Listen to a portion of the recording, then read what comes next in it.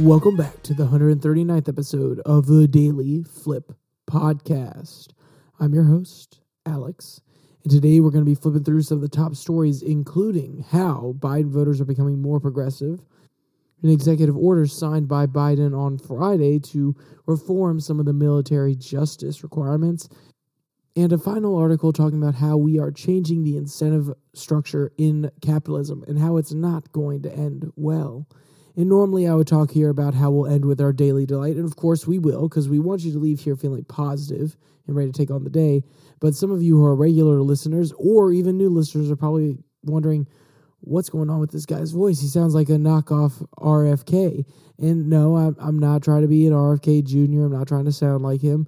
I have a little something going on with my throat, but I'm going to soldier through, because all of my pre-recorded episodes that I had for you guys over the last 2 weeks, I've used them. I hope you guys enjoyed them. But now we're back to more live news commentary. So the Future Focus episodes are done. And now we're going to transition into our daily debate, which will lead off before we get to our different articles. So, are politicians audience captured? You normally hear this type of language from a lot of social media influencers, or I say social media influencers, the political side of the social media sphere. You'll hear a lot of commentators talk about how they are audience captured, or how some of the people they watch are audience captured, and they only talk about issues that their audience cares about, or they only give opinions about those issues that they know their audience will agree with. And I wonder if this same thing is happening in our modern political system. Now, of course, you should always care about what your constituents think, and you should always be listening to them and making sure you're bringing up issues that matter to them. But at some point, you cannot just kowtow to whatever the populace says. If everybody in your district says that they want to begin racial segregation again, and you know it is morally wrong and you're opposed to it, is it your job to completely kowtow to what the people want, or should you stand up for what you would believe is a moral higher good? Now, there are lots of people who would argue from different points of view on that one, and to be honest, I think there are arguments from both sides, even though I think it's morally reprehensible to do something like that. But the question is Biden too captured by his audience? That's what we're really going to address here in the first article, which comes from Common Dreams. Facing widespread precarity, young U.S. voters are becoming even more progressive. So we obviously have heard about this kind of topic before. And I will preface this by saying, one, I don't know how they asked these questions in this survey, so maybe they asked them in a way that would make people more likely to respond in a positive way. Like if you go up to somebody and say, are you in favor of social justice? If they're not politically informed, they'll be like, yeah, of course. Why would I be against social justice? I want to make sure that everybody has the same rights. I want to make sure that the playing ground is equal, so on and so forth. But there are underlying tones and underlying messages that come along with that in the political world that some people may not be aware of. Also, there's another interesting data point, which is over the last few years, we've seen different surveys saying that conservative people are less likely or are less willing to divulge the fact that they are conservative in nature, and progressive people feel more willing to speak up and be loud about their beliefs. So maybe that also plays into this.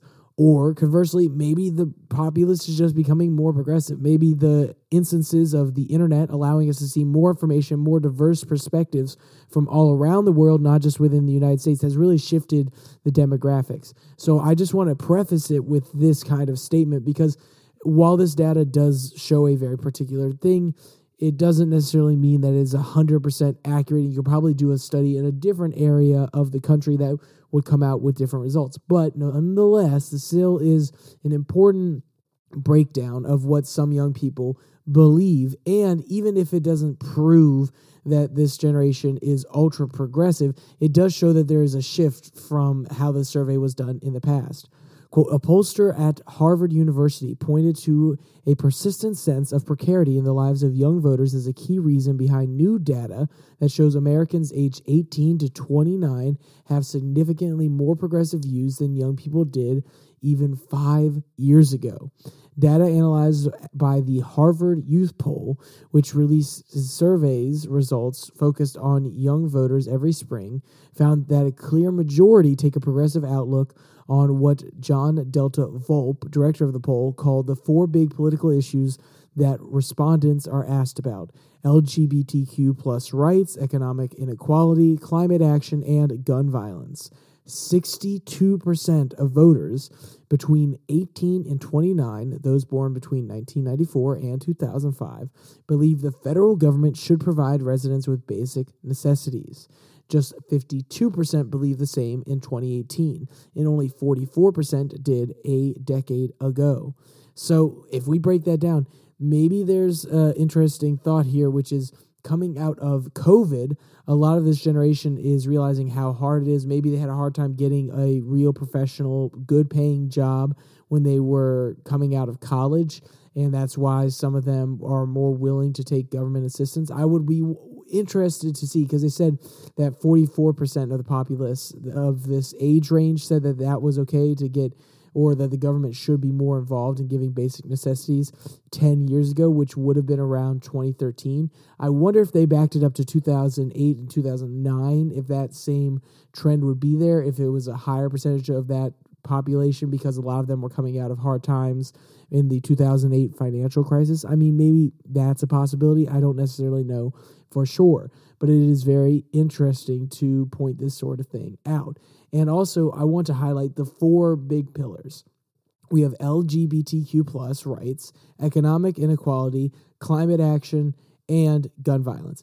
This generation has grown up with a lot of different gun violence on TV. And not only that, because of social media, every single incident of gun violence that could have been left in the local sphere of influence is now being broadcast to everybody. Climate change, that one is something that I don't necessarily think you could attribute to social media or certain circumstances of the day we live in particularly. It's more just, it's part of the zeitgeist, and people are afraid because they keep getting told that the timeline, or the deadline for when we have to fix these issues is getting closer and closer. Economic inequality, this one really makes sense to me, especially after 2008 when we saw a lot of the big banks get bailed out, and we had a young populace that was looking at these millionaires who made these companies fail, or I take that back, made is a very strong word, that had led these companies to failure in the 2008 crisis, and then they get bailed out by the government. We've seen a large amount of the top 1%, top 2% continue to consolidate their gains over COVID, because with that extra income, or even just the income they had sitting on the sidelines when the market crashed, they were able to jump in and make large amounts of profits. So I can see why these issues are very relevant. LGBTQ rights. This one is another interesting one to me. I think because of social media and the acknowledgement that, okay, hey, this certain part of the population exists, and people in that population being more willing to talk about their stories and their experiences and post them on social media and gain a following for it, it also makes sense that this is becoming more and more relevant. And you may be saying, Alex, wait, hold on. Why are you saying that social media, or that this being on social media, these being the main issues there, really affects what's going on in the perspective of people? Let me put it to you this way. Do you remember the opinions that people had, or at least do you have a rough idea of what people thought back in America during World War II? A lot of people were not necessarily against it. A lot of people weren't necessarily in favor of it, but they weren't outright protesting, or at least a large majority of the population wasn't outright protesting one way or another. And this is because of propaganda, the amount of information that we actually had about the wars. We were getting things through newspapers, so it was heavily filtered. Now think about the Vietnam War, when we actually had anchormen in news cameras going into these wars. I'm pretty sure almost any American learned that it was the first war that was truly televised, and people could see the carnage of the war zone firsthand, or not firsthand, but secondhand. And imagine the kind of effect that has on someone's psyche when they can actually see the damage that their tax dollars are inflicting on another nation in another place. So actually having the information put in front of you and being aware of the consequences of your reactions, being aware of what is happening somewhere else, being aware of these stories puts it in the front of mind of people, and it makes the issue more prominent. And that's why you saw more anti-war movements. That's not the only reason. There are, of course, plenty of other factors, but that is one of many that leads into this. And that's why I'm saying all four of these pillars can most definitely be talked about with multifactorial analysis. But one thing that they all have in common is that we have access to more information nowadays, and terrible things get more coverage. If it bleeds, it leads. That is the media narrative or the media saying. So when this sort of thing leads, because it bleeds, it gets prominent coverage everywhere. And since our generation is more online, we see more of it, and they become more prominent issues. If you saw more shootings online and you saw these families that have lost their children, that have lost someone important to them, and you see them crying in the press conference, your heart bleeds for them. And the more you see these sort of things, the more present they are on social media, the more you're going to be passionate about these issues. So, what is the overall thing here? Okay, we're more progressive. Or maybe we're just more aware of issues and people want to have a larger impact on what happens with these issues. So what is one solution or one way that this generation wants to go about fixing some of these things? We mentioned here at the end that they want government to provide some basic necessities, but they also want more government in general. Quote, half of residents said that they want the government to do more to address climate change. While not a majority, the number of represents a 21-point increase since 2013. Washington Post columnist Greg Sargent, who commissioned the data analysis by the Harvard Youth Poll, noted that 57% of young voters told the poll takers in 2020 that the government should take stronger climate action, even at the expense of economic growth, and said that the dip in recent years could reflect preoccupation with economic doldrums unleashed by COVID-19. This generation has never felt secure, personally, physically, financially, Della Volpe told Sargent, who wrote the, quote, Big Four issues, quote, all speak to a sense of precarity that young voters feel about their physical safety, their economic future, their basic rights, and even the ecological stability of the planet, end quote. So, if you notice here, this is the other underlying factor. So the one underlying factor that I highlighted in the first one, we're more aware of certain issues. We have more perspectives that we can see online. The second one is this need for safety, the aversion of risk.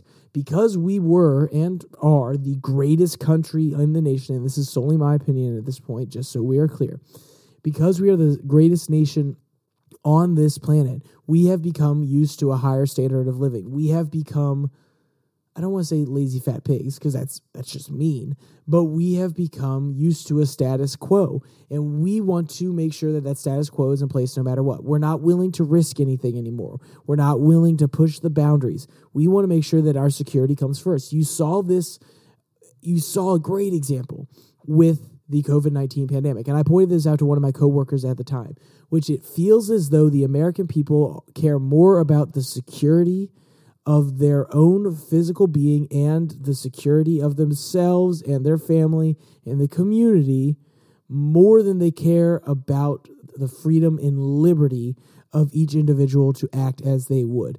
Meaning, no, you can't go out and not wear a mask. You can't go out and not have a vaccine.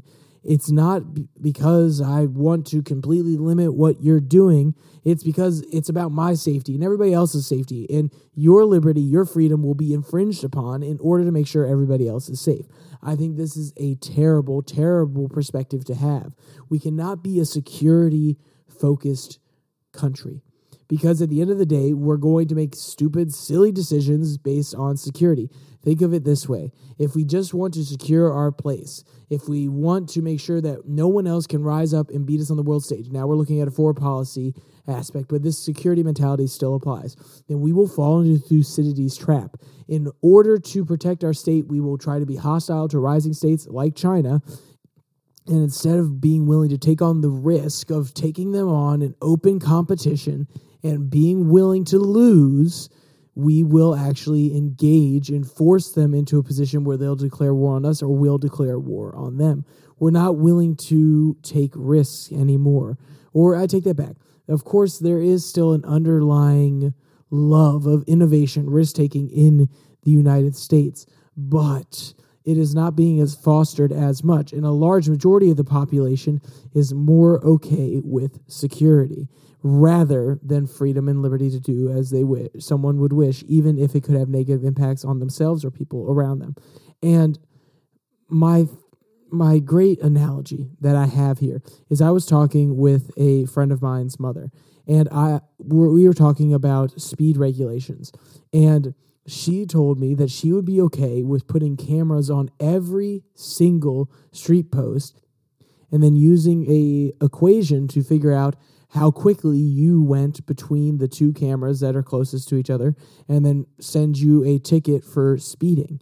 And while this sounds great, okay, yeah, we're going to make sure that people aren't speeding by always having them on camera. This also is a mechanism that can truly inhibit somebody's freedom. What if they wanted to go a little bit faster in certain areas? And yes, it may be stupid. Maybe they bring on more risk to themselves. Maybe they bring on a little bit more risk to somebody else. But they should be able to take on that risk if they so choose. But even then, even if you don't necessarily agree with that argument, which there is a good perspective from which you could say, well, it's for the sake of the community, you actually need to limit your speeding and you have to give up some of your rights just as anybody does in order to be part of a society. Then also imagine, and this is a slippery slope argument, so take it lightly, but imagine what can happen when that infrastructure of cameras everywhere is already in place that could actively track somebody from point A to point B and tell the government or any agency, any country that hacked into the system where anybody was at any given time. Do you really want to give up those freedoms to have a little bit of privacy that could be exploited later, even if they're not being exploited right now, in order to ensure that there's a little bit of extra safety within your community and when you're driving on those roads? It's a genuine conversation we need to have. I would err more on the side of liberty and freedom, but this next generation seems to be caring more about security. And I think that's where a lot of this derives from, and that's why I spent so much time on this article. And Biden, he's losing the support a lot of these younger voters because some of them feel like he's not going far enough, and some of them feel like what he's tried to do has not done anything. It feels like he's just a stagnant president who's not actually securing their future and not actually caring about certain progressive issues that they care about. So we'll see if Biden's able to pivot here, because I think he's been trying to appeal to this progressive base more and more often. And what he's starting to realize, or maybe he hasn't realized yet, but other people on the other side of the aisle have realized, is no matter how much you give, they're always going to want more. And that's why audience capture may not actually be a good thing. Maybe you should stick true to your principles. And even if people don't agree with you on policy, they'll admire you for being honorable and sticking to what you believe in. All right, let's jump to our next article, which comes from the Washington Examiner. Biden to sign executive order implementing military justice reform. So this article came out on Thursday, but the executive order was actually passed this last Friday. But I thought it was an important one, and that's why I wanted to throw it in here. So let's go over the basics of what the executive order does very quickly. Quote, President Joe Biden will sign an executive order on Friday. He did sign an executive order on Friday. Quote, that will implement military justice reforms previously passed by Congress. The order will amend the Uniform Code of Military Justice established in 1950, transferring relevant decision-making authority from commanders to specialized and independent military prosecutors for cases involving sexual assault, ethnic violence, child abuse, and murder, among other serious crimes. Biden was forced to implement these changes because they were included in the fiscal 2022 National Defense Authorization Act, which was based on the recommendations of the Independent Review Commission on Sexual Assault in the Military, end quote. So obviously I'm not trying, or I don't believe the author is really trying to say here, even though it does sound like it, that Biden's not in favor of this and he's being forced to do it. No, what he's actually trying to say here is Biden's hand has been forced. It doesn't mean that he doesn't believe in everything in this provision, but there are other provisions of the National Defense Authorization Act that he does not necessarily agree with. And I think this is a very important subject that needs to be given its day in the sun.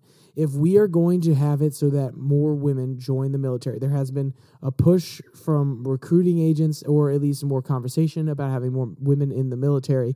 I think it's a great thing. I think anybody who wants to be able to serve their nation should be able to serve their nation. And we should encourage young women who really want to pursue careers in the military, or even want to have an opportunity to get a good education, or just want to experience somewhere outside the United States while serving one of the greatest nations that has provided them the freedom and ability to grow up and learn and be a part of the civic process. We should enable them to do so. But also, we need to make sure that the military is obviously in good form for them. If there is a culture of sexual assault, if there is a culture of discrimination, if there is a culture of embedded misogyny, then that is not beneficial, even if these women feel that they can handle it. Because even if they could handle it, even if they are strong enough to handle these sort of problems, that doesn't mean it's necessarily fair to put them in the position where they are going to be at a disadvantage going into the military. And you may be wondering, Alex, wait, hold on, what are you saying? I know plenty of women that are in the military. And yes, there are plenty of hardcore women, and there are plenty of normal women who have made it through the military, no problem. But I want to read you some of the statistics here that were kind of shocking when I first went through this article. Quote, sexual violence has been a problem in the military for decades, but still continues to this day despite activists and lawmakers' efforts for years. Though Friday's executive order represents a major victory for them, the Defense Department's annual report on sexual assault in the military for fiscal year 2022, which was released in April, revealed there were 8,942 sexual assault reports filed from October 1st, 2021 to September 30th, 2022, up from 1% from the 8,866 sexual assaults reported the previous fiscal year. There was a much larger jump, a 13% increase in 2021 from the previous year.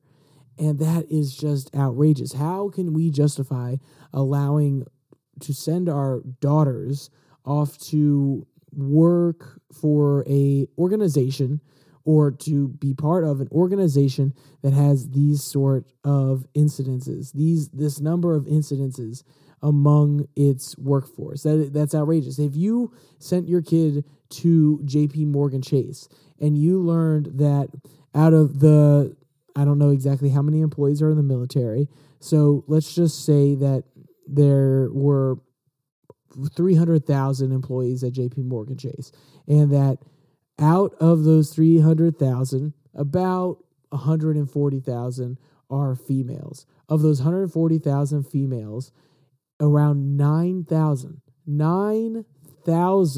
of them reported some form of sexual assault in the workplace. That is outrageous. I would never, if I had a daughter, I would never encourage her to go work at JP Morgan Chase if those sort of statistics were real. Let's be clear, I just used JP Morgan Chase as an example. I'm not saying this actually happens there. I'm not trying to deride them. I'm not trying to imply that it does happen there. They were just one of the first corporate entities that came to mind. So in the future, I'm going to say at Biggly Boob Corp, and then at Biggly Boob Corp, this happens, so I don't get into any trouble. And I swear, if there's a company that is named Biggly Boob Corp and they come and try to sue me, honestly, it'll make me laugh a little bit, and then I'll be really frustrated that I have to pay a whole bunch of lawyers in order to protect my name. But this won't blow up too crazy. You know, this is a topic that isn't too crazy. Not too many people are going to absolutely love it. So I don't think we have to worry about that coming down the pike anytime soon. But maybe if some activist is listening to this in 35 years when I'm doing something at a company and they're like, well, this guy has some crazy views, we're going to go after them for this.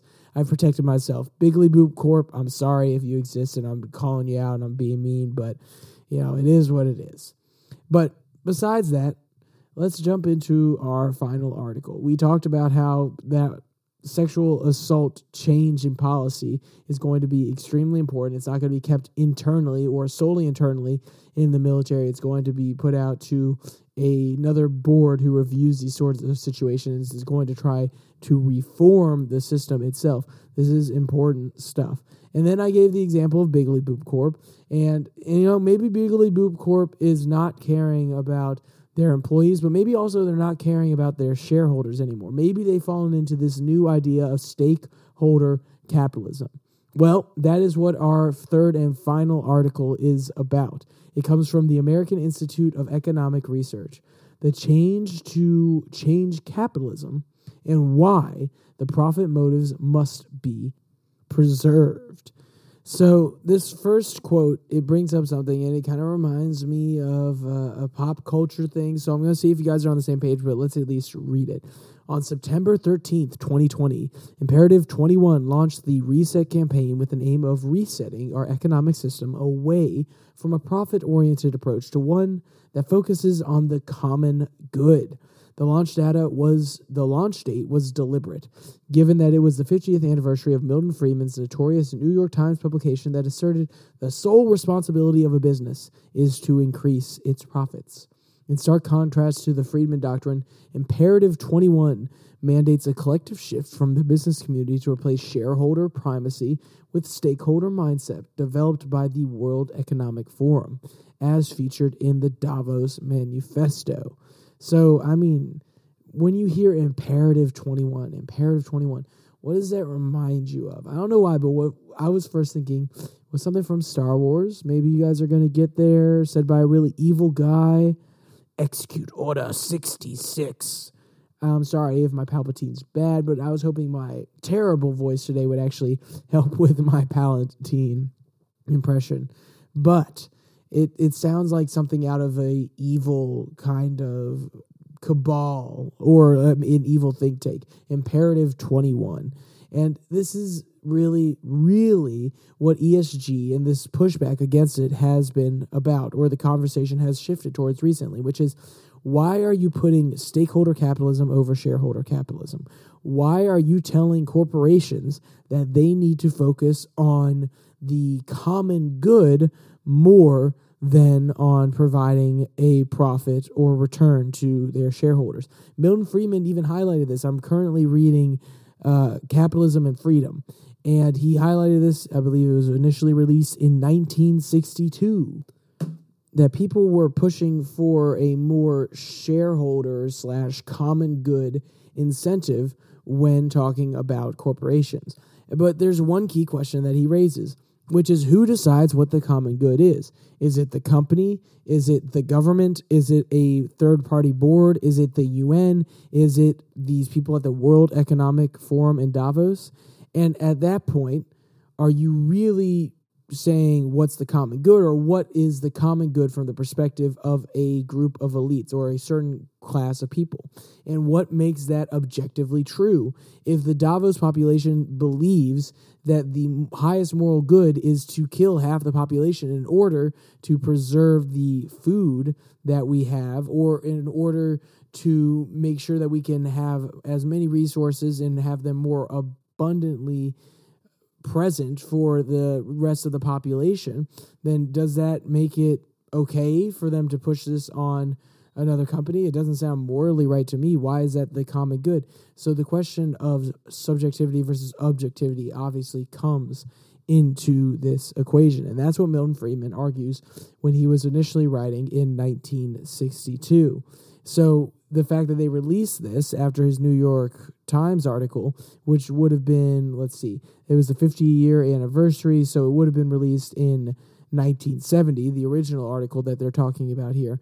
It is kind of symbolic that they're releasing this now, and it's funny that it's come full circle. We've now seen a more established way of pushing this stakeholder capitalism, which has been tried for a long time. People have been trying to push for social good investing, but now they have some of the largest funds like BlackRock, Vanguard, State Street pushing it from the top down with this ESG movement. Or, since they're not going to use that term anymore, this more relevant term or more recent term of conscious capitalism. Oh, it's going to be conscious capitalism. We're going to be conscious of all the negative effects of what we do, rather than sitting down and saying, okay, hey, shareholders, what do you need us to do? Do you want us to give you a larger dividend, or do you want us to reinvest this money?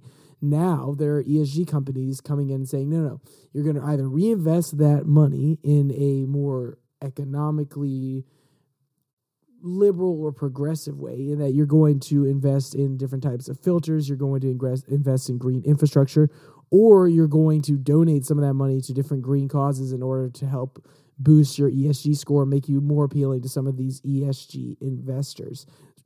So you can see how ESG and this idea about sustainable capitalism, the idea that we have to focus on the common good, or at least the corporations have to focus on their common good, completely sidetracks these corporations from serving the people that have put their money into the company because they believe in them. If your parents pay for your college, or more accurately, let's put it this way, they give you $1,000 a month to put towards your different college expenses or maybe your college loans, and you turn around and choose to spend it on drugs or other sorts of material or things that is not what the money is intended for, you can do that. That is completely okay. But is that correct? When the money is meant to help you get through college, are you actually using their investment properly if it's being misplaced and put in other places and being misused? I would argue no. Think about it in that same way to a corporation. Investors are putting their money in so the company can grow their investment, but also because the investors believe in the mission, the underlying economic mission and vision of the company. Now, maybe some investors do care about ESG initiatives. Then fine, go in and find those ESG companies that already propose these sort of missions within their economic structure. But don't force other companies to consider the social outcomes of their decisions and force them to reorient themselves, because that is not what their goal is. If a company's goal is to be socially responsible, fine, then the socially responsible investors can go to them. But leave the other companies that don't want to consider that first and just want to invest their profits in order to make more for their investors who pay for their shares on Wall Street and other brokerage firms. Leave those companies alone. That is my opinion. And even with those other companies that focus on the sustainability of their product or the sustainability of the community around them, their first goal should still be profit motives. And a happy side effect of their product or of their service would be the benefits brought on to the community. But that's just my opinion on the matter. All right, let's jump to something a little bit more positive. And you've heard me rant about ESG before, but it's just one of those things. I've been reading it recently. I saw an article about it. And like I said, I've been reading Capitalism and Freedom, so it was fresh of the mind. All right, let's jump to our daily delight. This one comes from the Sacramento Bee. Adorable endangered tiger cubs born at California Zoo. So we all know that protecting endangered species is not an easy job whatsoever. But this does often have its benefits. Quote, a video released by the zoo shows the cubs snuggling and feeding in their den with first-time mom Diana. They'll remain in their den for 8 to 10 weeks, zoo officials said in the July 27th news release, end quote. And, you know, their cuteness, these zoo people, they know what they're doing because their cuteness is definitely being exploited as a part of a marketing campaign. Quote, these birds are so important to the conservation of the species, Peterson said in a statement. Our hope is these cubs will provide an opportunity for our guests to gain a greater appreciation for tigers and the important need to conserve them in their native habitats. And if you want to check out any of the cute photos or videos from this article or read any of the other articles from today's video, you can find them in the link in the description below that like and subscribe button. Also down there, you can find the link to the podcast on Spotify, Pocket Cast, Google Podcasts, Podvine, as well as the Twitter handle @YourDailyFlip, where I put up Twitter tirades every Tuesday and Thursday. And make sure you come back for Wednesday and Friday's upcoming podcasts. And it does feel really good to go through all that stuff again. It's been about 2 weeks since I properly recorded because I was doing some personal stuff. I hope you, like I said in the beginning, I hope you enjoyed the Future Focus podcast that came out. Thank you for joining me. And with all that said, there's only one more thing to say. Stay safe. Don't die.